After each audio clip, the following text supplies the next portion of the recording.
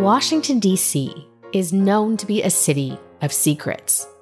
And for many decades, one of the most dangerous secrets to harbor was that of homosexuality. Its specter haunted the halls of power, and the true stories of these men and women are only now coming to light. My guest on today's podcast has written a sweeping history of gay involvement in government and has much to say about the past's lessons for the present moment, for media, politics, and culture. I know it's very fashionable now to complain about how terrible things are for the LGBT community in the United States, but I have the completely opposite reaction. Having written this book and being really familiar with what it was like before now, I feel an enormous sense of gratitude that I was born late enough that I did not have to suffer through the experiences that so many gay people had to suffer through before me. James Kirchick is an American journalist and a columnist for Tablet magazine. He's also the author of the New York Times bestseller, Secret City: The Hidden History of Gay Washington. James Kirchick is my guest today on Lean Out.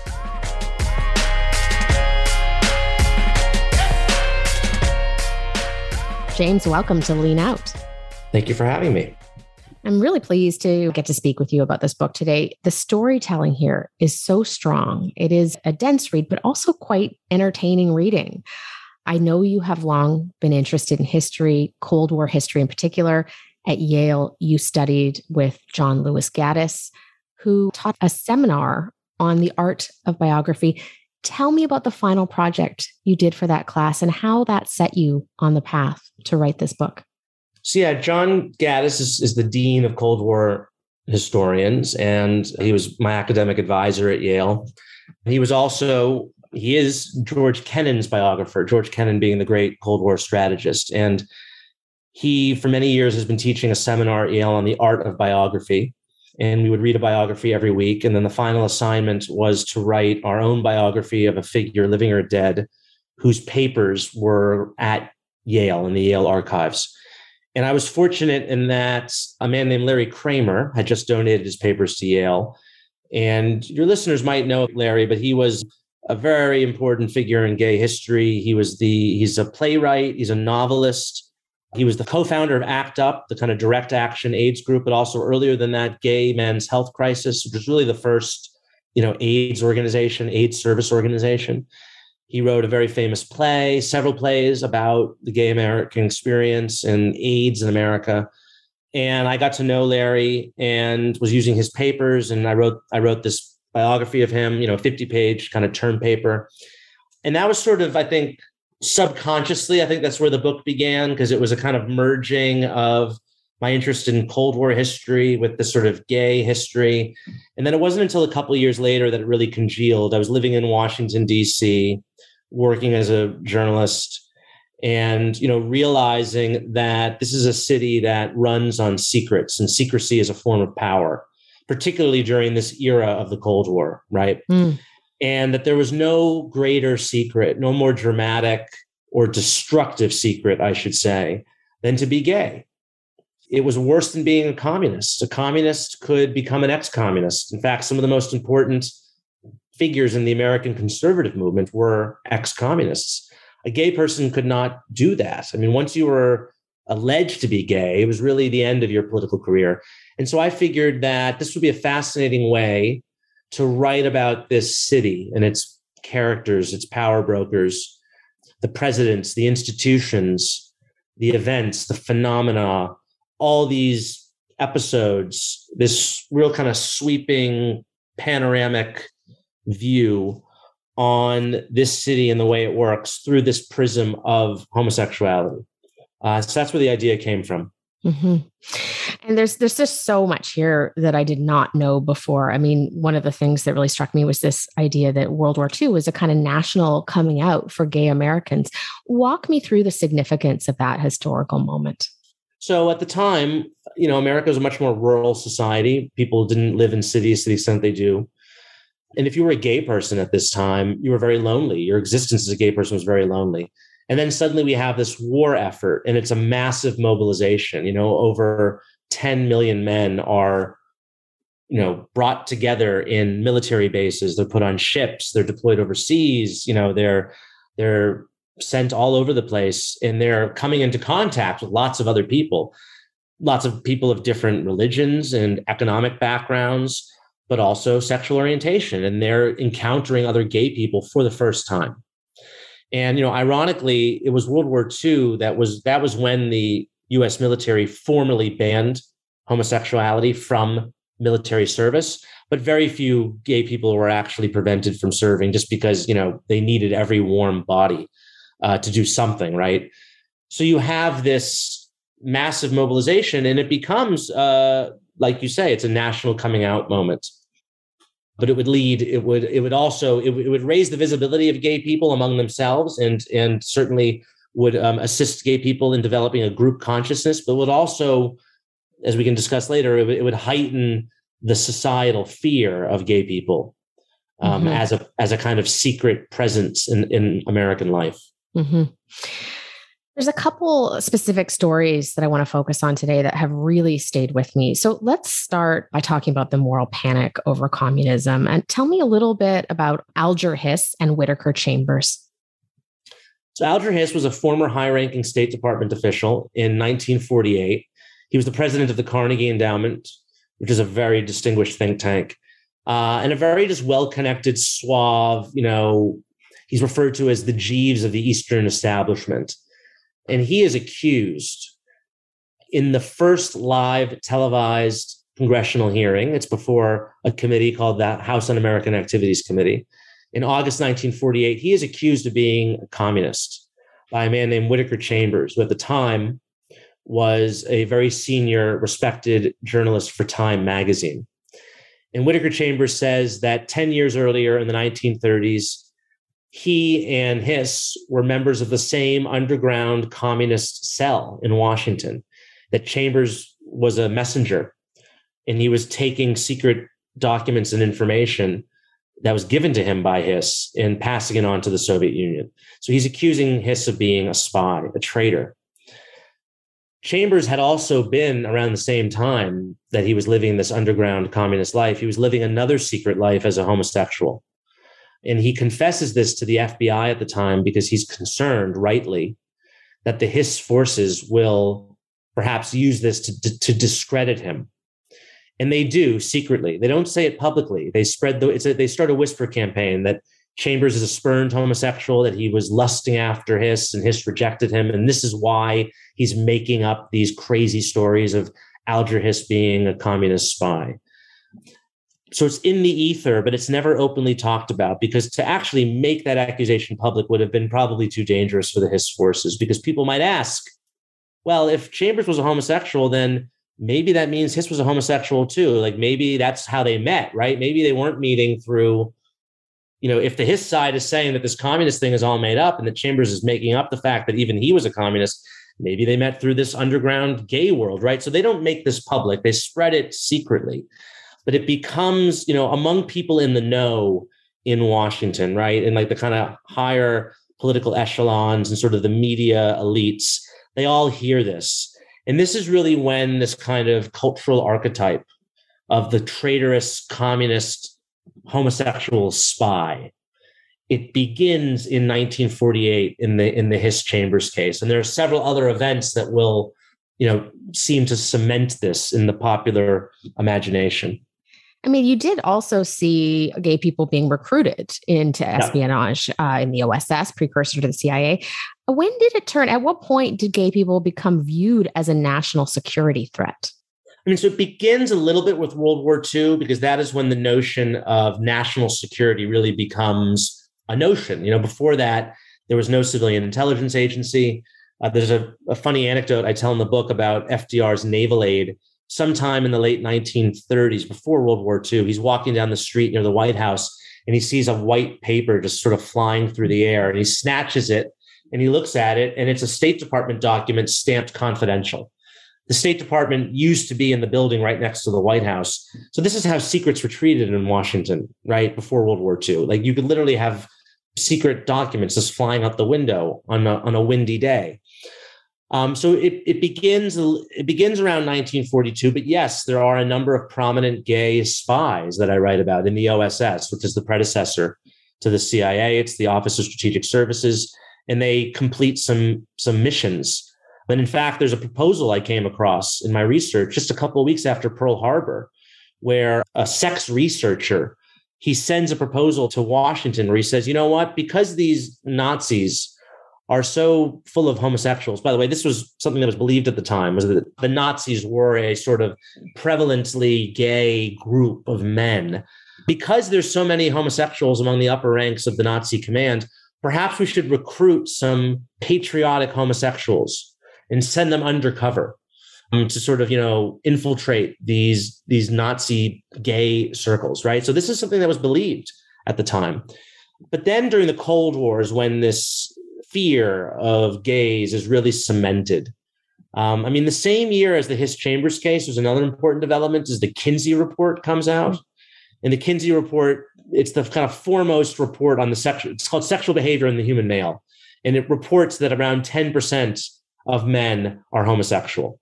That number is probably exaggerated. I think it's probably half that, if not less. But still, this shocks the country, right? And so this happens just a couple months before the Hiss Chambers case in 1948. And then in 1950, you have Joe McCarthy. He makes these accusations that there are all these communists in the State Department. Just a couple of weeks after he delivers that speech, it's revealed on Capitol Hill through testimony that the State Department had fired 91 gay people in the 3 years prior. And so this is when homosexuality begins to become conflated with communism. Communists and homosexuals, they're both living secret lives. They can easily disguise themselves.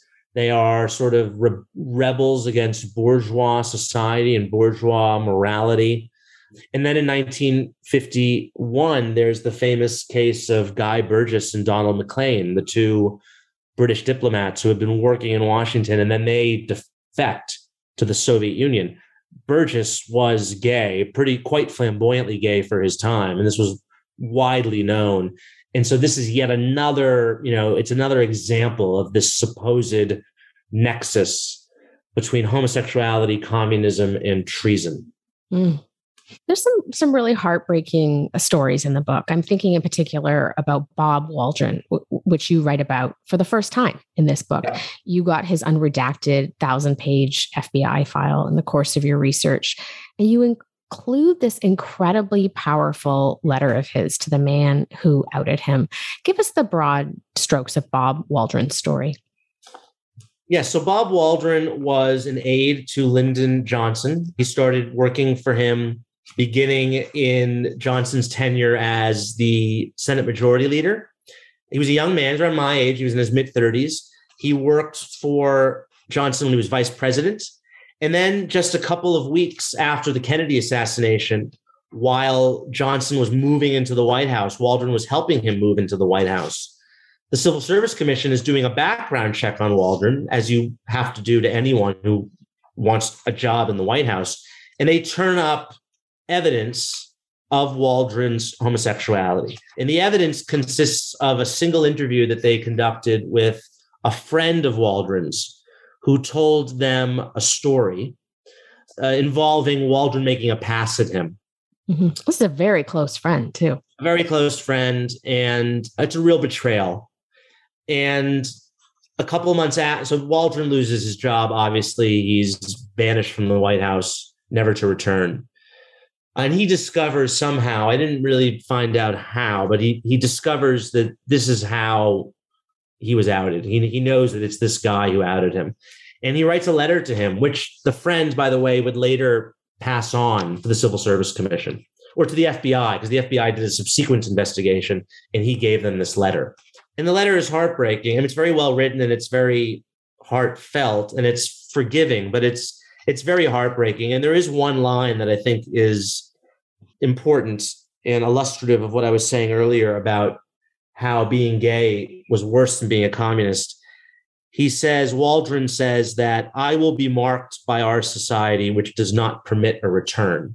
And that was really the fate of a gay person in Washington. You know, once you were marked, you were persona non grata, and there was no way back for you.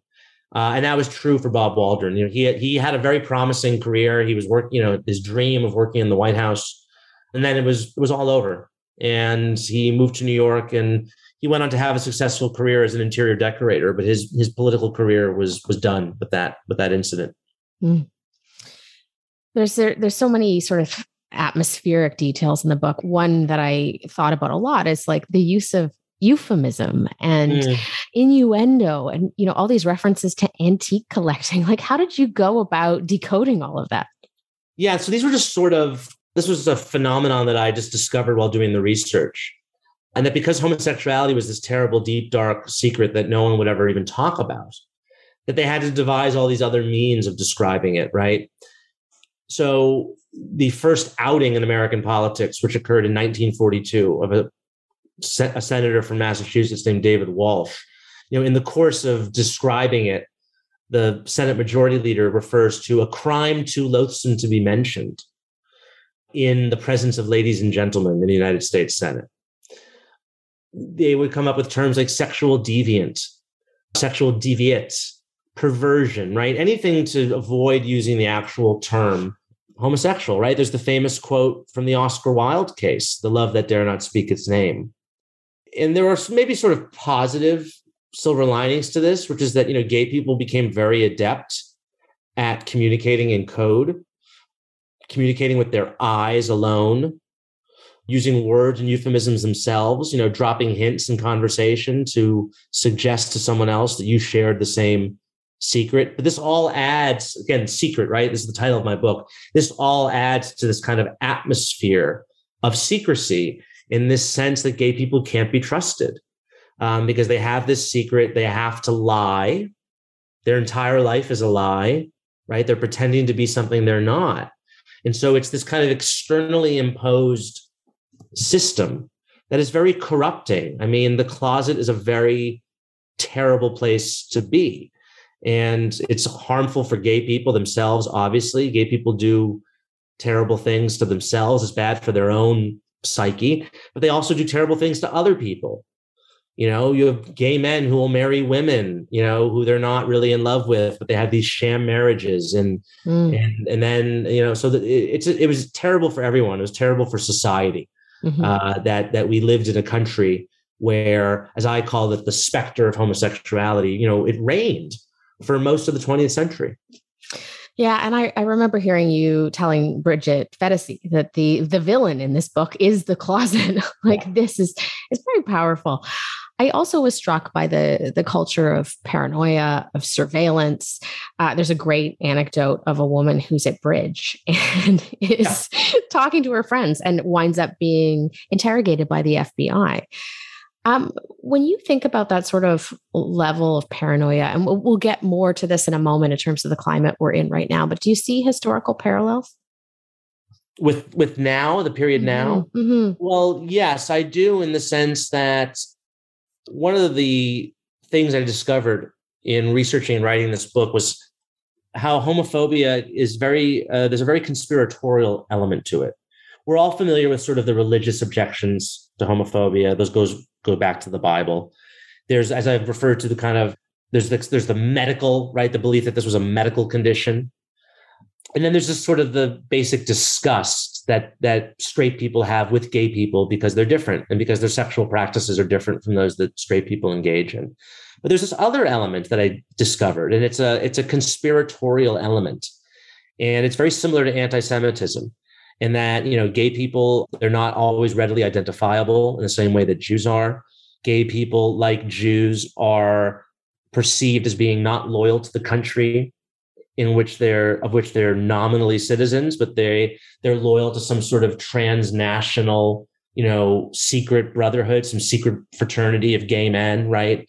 And it really dates back to the early 20th century. There was a scandal involving the Kaiser of Germany, and he was accused by a newspaper journalist of being surrounded by this homosexual clique of advisors who were leading him down a path to ruin.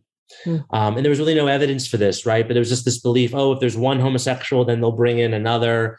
And really, if there's like two homosexuals within the vicinity of each other, then they must be doing something nefarious.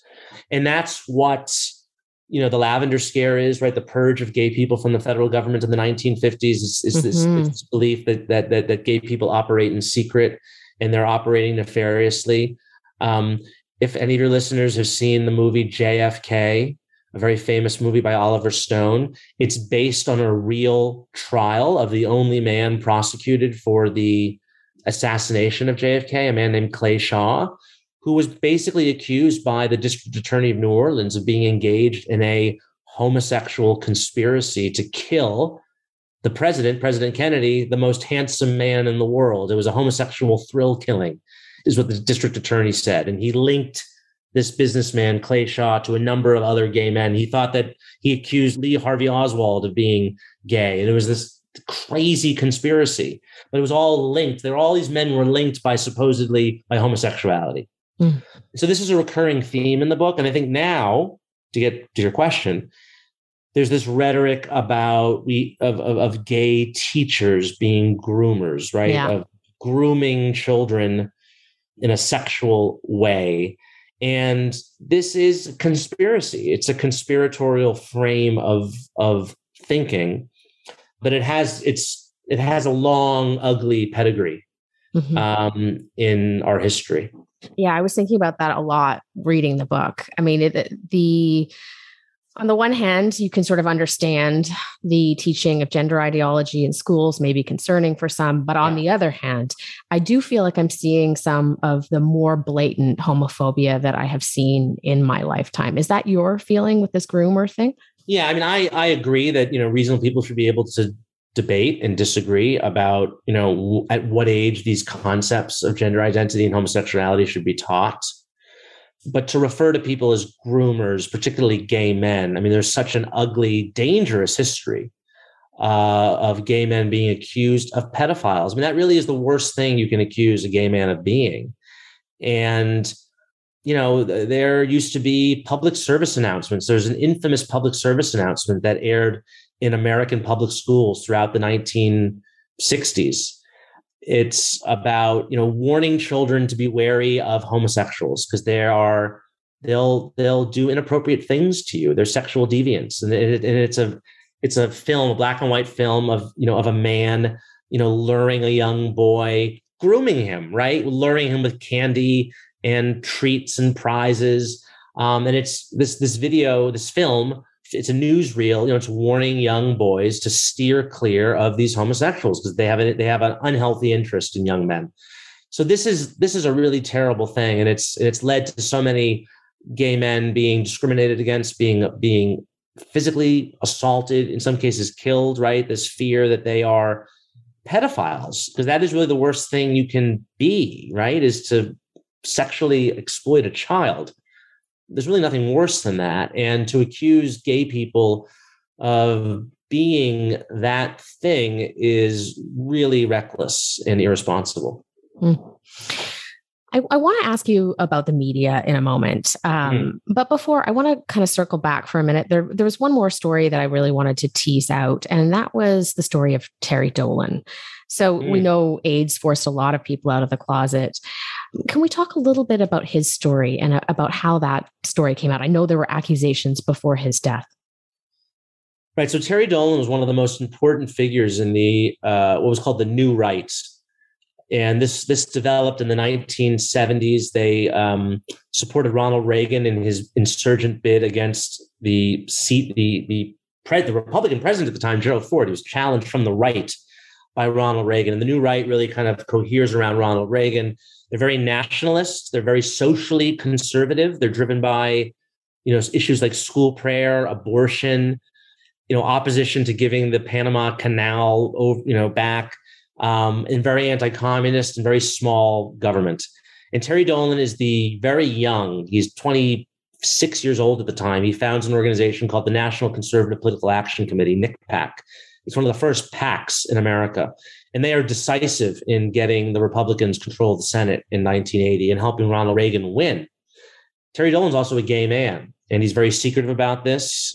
But it's becomes to be known in Washington in political circles in the early 1980s. He'd be spotted at gay bars and whatnot. But with his brother, a man named Tony Dolan is the chief speechwriter to Ronald Reagan. So I say that the Dolan brothers are basically the most powerful brothers in Washington since the Kennedys. They're on the opposite side of the aisle, but they're very influential. Tony Dolan in the White House, Terry Dolan outside the White House. And so, by day, Terry Dolan is making common cause with Jerry Falwell and the religious right, and sort of whipping up this sort of, right-wing fervor in America. And by night, he's cruising leather bars and saunas, gay saunas, and having lots of sex with men. He is outed in 1982 in a book by a gay author about the religious right. But interestingly, this doesn't affect his standing in the conservative movement. He denies it. And in a sign, I think, of kind of the hypocrisy that Washington is known for, his friends in the conservative movement accept his denial. Whether or not they believed it, it's hard to say, but they just sort of go along as if these are scurrilous accusations by this gay journalist who has an agenda, and, we're just going to ignore it. And because Terry Dolan was really good at his job, he was very, very effective. He basically created the attack ad, the television, the 15-second and 30-second attack ad was basically created by Terry Dolan. The phrase baby killer, to describe someone who supports abortion, was basically one that was coined by Terry Dolan. They ran ads against George McGovern, the Democratic senator who ran for president, who was the nominee in 1972. So Terry Dolan is basically able to survive in the conservative movement until he dies in 1986, and he dies of AIDS. And this becomes a real sort of test for the media. He was quite young too, right? He was 36 when he died. Yeah. Which, I don't know, I'm not sure what the average age of gay men who died of AIDS was, but it was around that, probably late 30s, early 40s, young. And so this becomes a test for the media, because the mainstream media did not report these rumors that Terry Dolan was gay while he was alive. There were obviously attempts to get people to write about it, but the mainstream media didn't touch those rumors. But then he died. And Ben Bradlee, who's the editor of the Washington Post at the time, basically faces this conundrum. Like, what do we do? How do we write about this guy? And he figured, look, Terry Dolan, while he was alive, was a very influential figure. And he was gay, and and he died of this disease that the administration, which he supported fervently, and his brother is the chief speechwriter for, is largely ignoring. I mean, President Reagan didn't even mention the word AIDS until 1985, 4 years after the disease was identified. So Bradlee decides, look, this guy he's not alive anymore. So we're not, there's no kind of ethical qualms about how outing him would affect his own life. There's no questions about, are we making a decision for him that doesn't belong to us, right? So he belongs to history at this point. He was a public figure, and his life illustrates this really thorny issue of what it's like to be a gay person in this conservative movement in the midst of AIDS, at the height of the AIDS crisis. And so they publish an expose on Terry Dolan's life as a gay conservative and his death from AIDS. And it opens up with a very vivid anecdote where it's about, there are two funerals for Terry Dolan. There's the official one at a Catholic monastery where the whole toast of conservative Washington is present at, including people like Pat Buchanan, a viciously anti-gay journalist who at the time was the communications director in the White House, all these Republican senators and other figures who Terry Dolan had helped elect, many of whom were very anti-gay in their politics. And then a couple of days later, there was another funeral for the gay conservatives who were friends of Terry Dolan. And that's at St. Matthew's Cathedral in Washington. And this is how the story begins. And it kind of illustrates this divided life that gay conservatives had to lead, right? Where there was the open life, the kind of public life that they led, which was false in many ways. And then there's this private, secret world. And this story really upsets Tony Dolan, who's the brother of Terry Dolan, because he's basically humiliated. And, he was very, very socially conservative Catholic. They come from a very conservative Catholic family. And, I found in Ben Bradley's papers, I found his correspondence with Tony Dolan, and Tony Dolan is begging him not to write this story. And then after it's published, Tony Dolan writes an 8,000 word, I hesitate to call it an essay. It's really this sort of just outraged diatribe where he's accusing the Washington Post of being, controlled by this homosexual cabal. He says it's so bad Ben Bradley can't turn his back on anyone at the Washington Post. It's very kind of crude in ways. And he accuses the Washington Post of basically, defiling the memory of his brother. And he publishes it. He purchases a 2-page ad in the Washington Times to print this essay. And it's just it's a kind of crazy thing, for a speechwriter, a presidential speechwriter whose job is to be behind the scenes, right? And you never take credit for a speech, let alone publish anything under your own byline, right? So this is the chief speechwriter of the President of the United States going to these lengths to, excoriate the Washington Post. And I think it just shows you the sense of the power that this issue had over people in Washington, that it would drive them to do some, things like this. Such a wild story. I do want to spend just a moment on the media before we close and talk about sort of the very optimistic kind of ending of this book. But first, with the media, I was thinking about your positionality here. You're a journalist, you're a budding historian, someone who cares deeply about gay rights. All three of these arenas have relied heavily on facts. So, of course, journalism and history, but also gay rights. I had Jonathan Rauch on the podcast, and he walked me through why free speech and better factual arguments were responsible for the gay marriage victory. When you look at the media landscape right now, how do you think our profession is doing when it comes to upholding truth and fact and reality? Not too well. And I see it in this obsession now with the term disinformation, which I first came across when I was working in Central and Eastern Europe for Radio Free Europe, which was a kind of Cold War legacy institution. And our job at Radio Free Europe was really to combat Russian disinformation, which was coming out, which was being pushed out by Russia into Central and Eastern Europe. We saw that in the run-up to the war in Ukraine, and you still see it with these crazy stories about Ukrainians being Nazis and whatnot, right? But then I saw this term disinformation become politicized and used domestically by people in the United States, sort of against their political adversaries. And I think disinformation now, this term and the concept, the rubric, has basically become for the mainstream media and for left of center people what the term fake news is for Trump and his supporters, right? So basically anything you don't like, if you're on the right, it's fake news. If you're on the left, you just call it disinformation, which isn't to say that disinformation doesn't exist. But there are many things that have been labeled disinformation, which later turned out to be true. So, the lab leak theory, we don't know. It might be true, right? I think there's strong evidence it could be true, but was immediately branded disinformation at the time. The Hunter Biden laptop.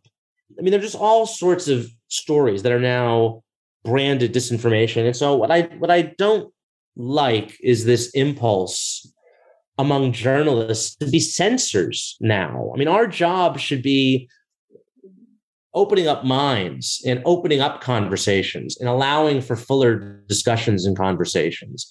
And yet it seems to me so many people in our profession, they see themselves as narrative enforcers, as opposed to people trying to investigate and bring about truth, right? There's a narrative that has to be enforced, and anyone who questions it needs to be censored. Where I'm coming at this from the perspective of someone who is the beneficiary of a movement that not long ago would have been labeled disinformation. They had other terms to describe what gay people were and what we were saying. Obscene. That was a legal term that was used to censor gay magazines, right? It's an obscenity what they're saying. It's obscene what they're saying. And so much of this book is about people coming out of the shadows, coming out of the closets, speaking their truth, the truth, right, for the first time, and how important that was to changing people's hearts and minds. There was this conception, this cultural archetype we've discussed. If you asked someone what a homosexual was in the 1940s or 50s, they would have said a pedophile or a communist or a criminal. That's what most people thought gay people were. Now, very few people think that. And why is that? Because gay people could actually talk the truth about themselves. And so I am very devoted to this notion that, people have to be allowed the freedom to speak. And it doesn't matter how crazy or evil or disgusting you think it is what they have to say. That is ultimately in the eye of the beholder. And I do not want to see journalists of all people in media outlets advocating for censorship. Yeah, I could not agree with you more. And just to close, I want to read a line from the book that struck me. The story of The Secret City is the story of openness triumphing over concealment, as you were just talking about. And that you go on to say in the book that no minority group in America has witnessed a more rapid transformation in its status than gay people. In what ways did doing this book make you reflect on your own life and your own position in America? Just an enormous sense of gratitude. I mean, we were talking earlier about how old, Terry Dolan was 36 when he died of AIDS. I was about 36 when I was writing this book. Bob Waldron was 36 when his life was ruined because he was outed. Frank Kameny, we didn't mention him. He was the first gay person to challenge his firing from the federal government in 1937. I believe he was 36 or 37 at the time he did that. Yeah. So I'm looking, there were so many resonances in writing this book that I could have been any of these men. I could have been fired from my job for being gay, or I could have died of this horrible disease. And the reason that I did not suffer those fates is because of these people who came before. And that's who I dedicate the book to. I dedicate the book to my family, but also to the gay people who had the courage to come before me and come out and be honest about who they were and to fight for their equal rights. And so I know it's very fashionable now to complain about how terrible things are for the LGBT community in the United States. But I have the completely opposite reaction. Having written this book and being really familiar with what it was like before now, I feel an enormous sense of gratitude that I was born late enough that I did not have to suffer through the experiences that so many gay people had to suffer through before me. Well, James, it's a very powerful book. As I said, the writing is so strong, so compelling, and just great to get to speak with you about it today. Thank you so much for coming on. Thank you so much for having me.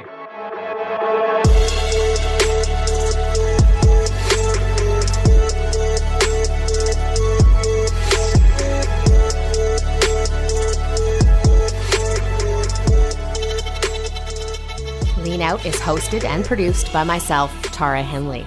If you liked what you heard, please consider subscribing to my Substack at tarahenley.substack.com.